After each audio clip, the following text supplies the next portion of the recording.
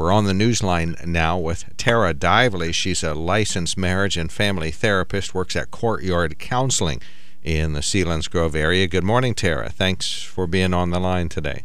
Thank you so much for having me, Mark. When we're talking about COVID-19, I think one thing that people seem to really wonder about, and you know a lot about this idea of trying to deal with uncertainty or insecurity.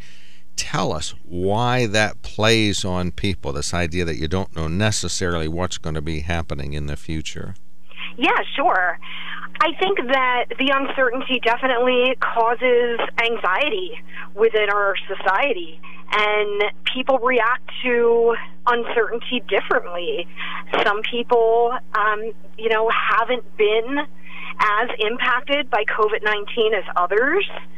So, you see a range of different reactions from COVID-19, but I think generally speaking, I think it's safe to say that we've all, to some degree, experienced some collective trauma from the effects of COVID-19. And to a certain extent, does this wear on you, this idea that, I think if we had a blizzard, you can get nervous beforehand and start digging out, but every day after that, you kind of are a little bit better.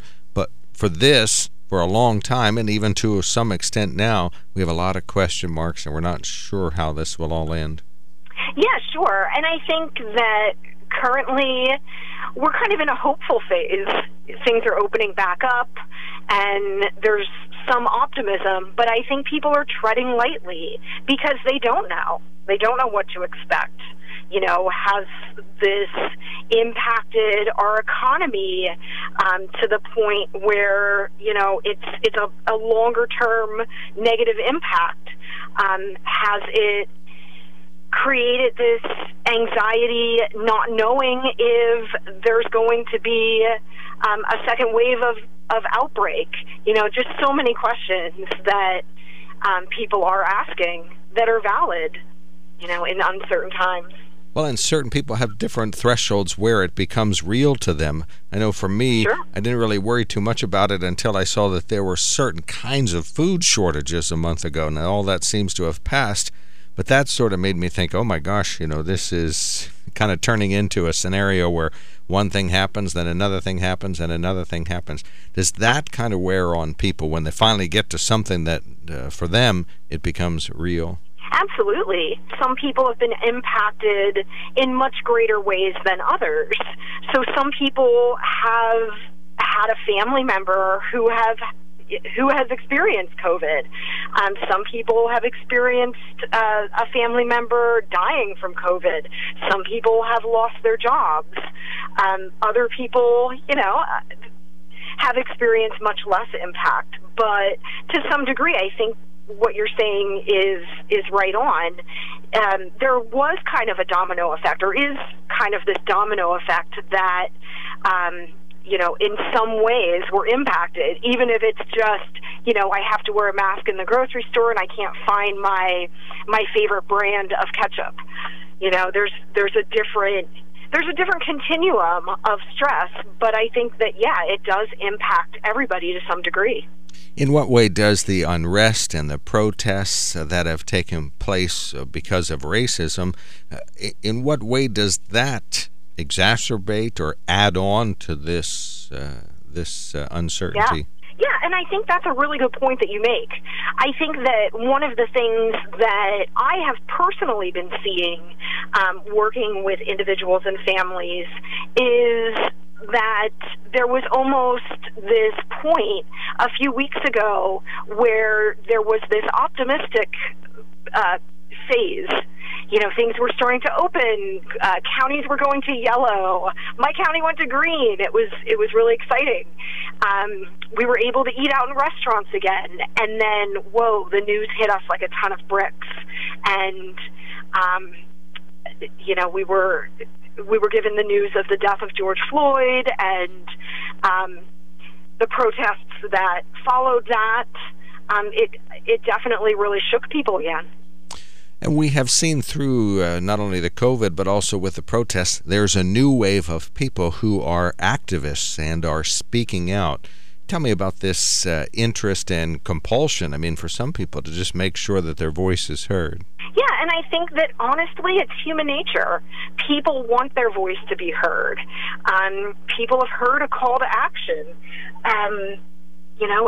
It's very important for people to feel that they have a voice, no matter what the circumstances are. I mean, in our own lives, in our own relationships with other people, it's important in those relationships, in healthy relationships, to have a voice, to be validated, to be heard. And I think that we're definitely seeing this. Is this on a societal level? Is this maybe our interest in making sure that we have a little bit of control? I can't control what goes on globally related to race, but at least I spoke up. I did this. I added my 2 cents. Or I can't control the governor, but at least I went to the rally in Harrisburg or sent him a letter. Mm-hmm. We're trying to help and control a little bit? I think so. Sure. And honestly, I mean, it's a positive thing. From my perspective, stand by your beliefs and do it in a safe way and have a voice. And, I'm speaking for, what you said as well, protest your cause in Harrisburg, protest, but do it in a safe way. What's the long-term impact of all this uncertainty?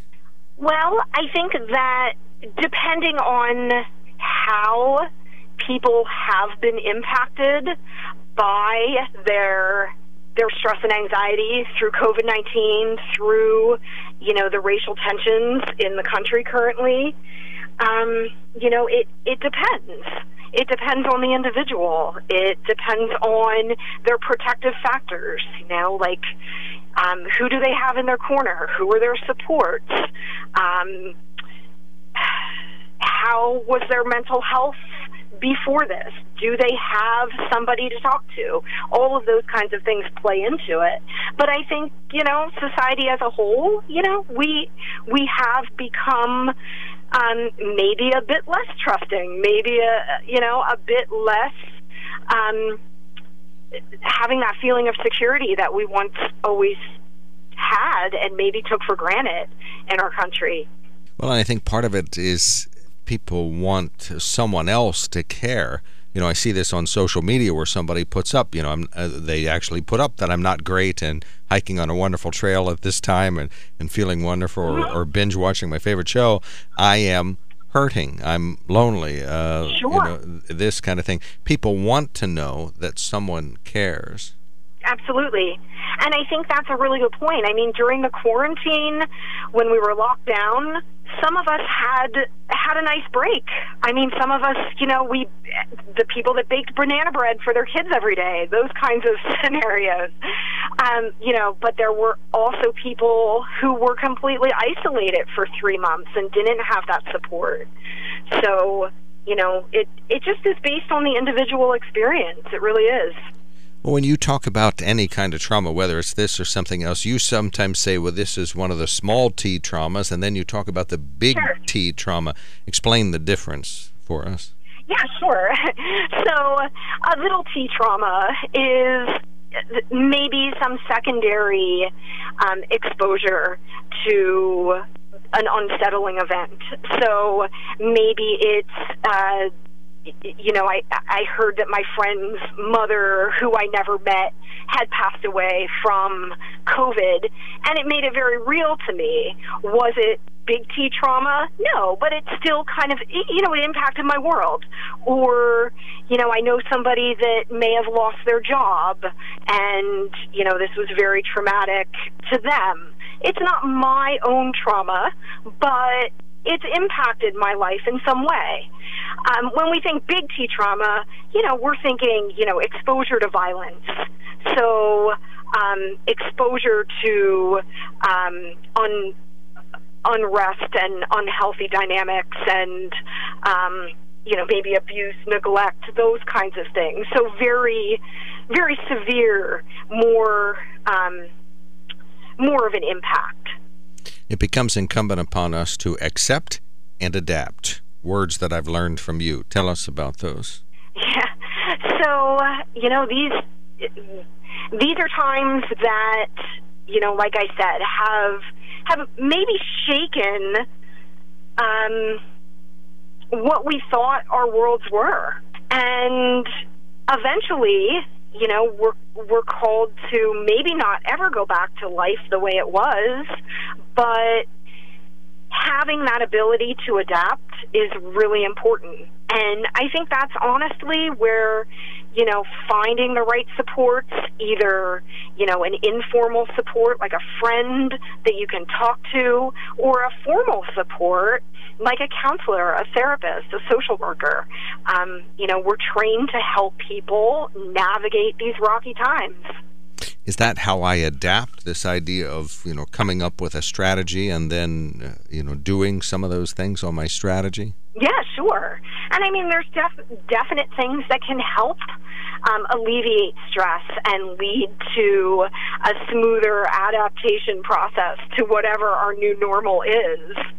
I mean, just some of the things that, I tell clients every day in clinical practice, finding time for themselves. And that doesn't necessarily always mean, a pedicure and a bubble bath, but getting out in the sun for 30 minutes a day, making sure you're staying active and moving and eating healthy and drinking water and all of those kinds of things. Excuse me. One of the things that I'm always I always try to help clients understand, too, is, yes, we want to be informed, but we don't want to always be inundated with information. So I think too much time on social media, too much time being glued to the news, those things can quickly become unhealthy. So in our society, we have information 24/7 at our fingertips, but we can also, take that control back and turn it off when we know we need to turn it off. Remind our audience the definition of PTSD and let me know if these kinds of traumas that we had talked about earlier are going to lead to that in some folks. Well, like I said, it depends on the significance of the trauma. So, a PTSD diagnosis would be reserved for, those more severe traumatic episodes and responses. So, I don't think that having experienced COVID for the general population would lead to, an increase in PTSD diagnoses. But it could lead to more low-level depression, anxiety, those kinds of things. Yeah, are we having more depression, more anxiety, sort of diagnosable and treatable and should be actionable? I don't know the exact numbers, and I'm sure that those statistics are somewhere, either through the National Institutes of Health or, another government website. People probably have been collecting some data by this point. I'm not so sure. I know, in my clinical work, I've seen a lot of increase in anxiety over the last, 5 months or so. You just outlined some self-care tips. Give us your best list of good self-care tips. I'm an avid exerciser myself. I like to eat healthy. That is the number one thing you can do for yourself. Finding that support group is also extremely important. Everybody needs an outlet. Everybody needs that person they can trust. Finding that sense of connection and that sense of belonging is so important.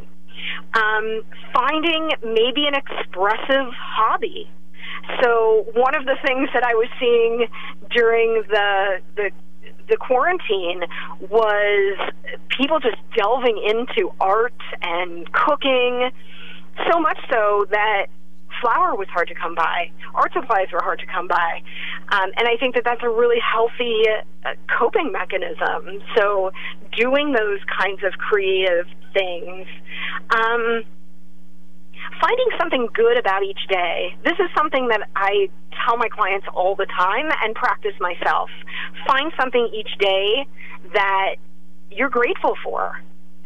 Some days might be harder than others. Sometimes you might have to kind of sift through all of the stuff that you're dealing with, but finding those things that you're grateful for can be an amazing coping strategy and a practice to really get into. Some of the things that I was saying during the quarantine, some people felt like, I think you said earlier, that sense that they didn't have control. So finding something that they could control. I mean, people were growing gardens. I would love to see some of these gardens now. I'm sure that, that was a good, it's a good way to kind of control your environment. Organize your bookshelf. Do things around the house to, gain back that sense of control. Like I said, too, limiting that social media conversations that, become heated, those kinds of things, are great self-care as well.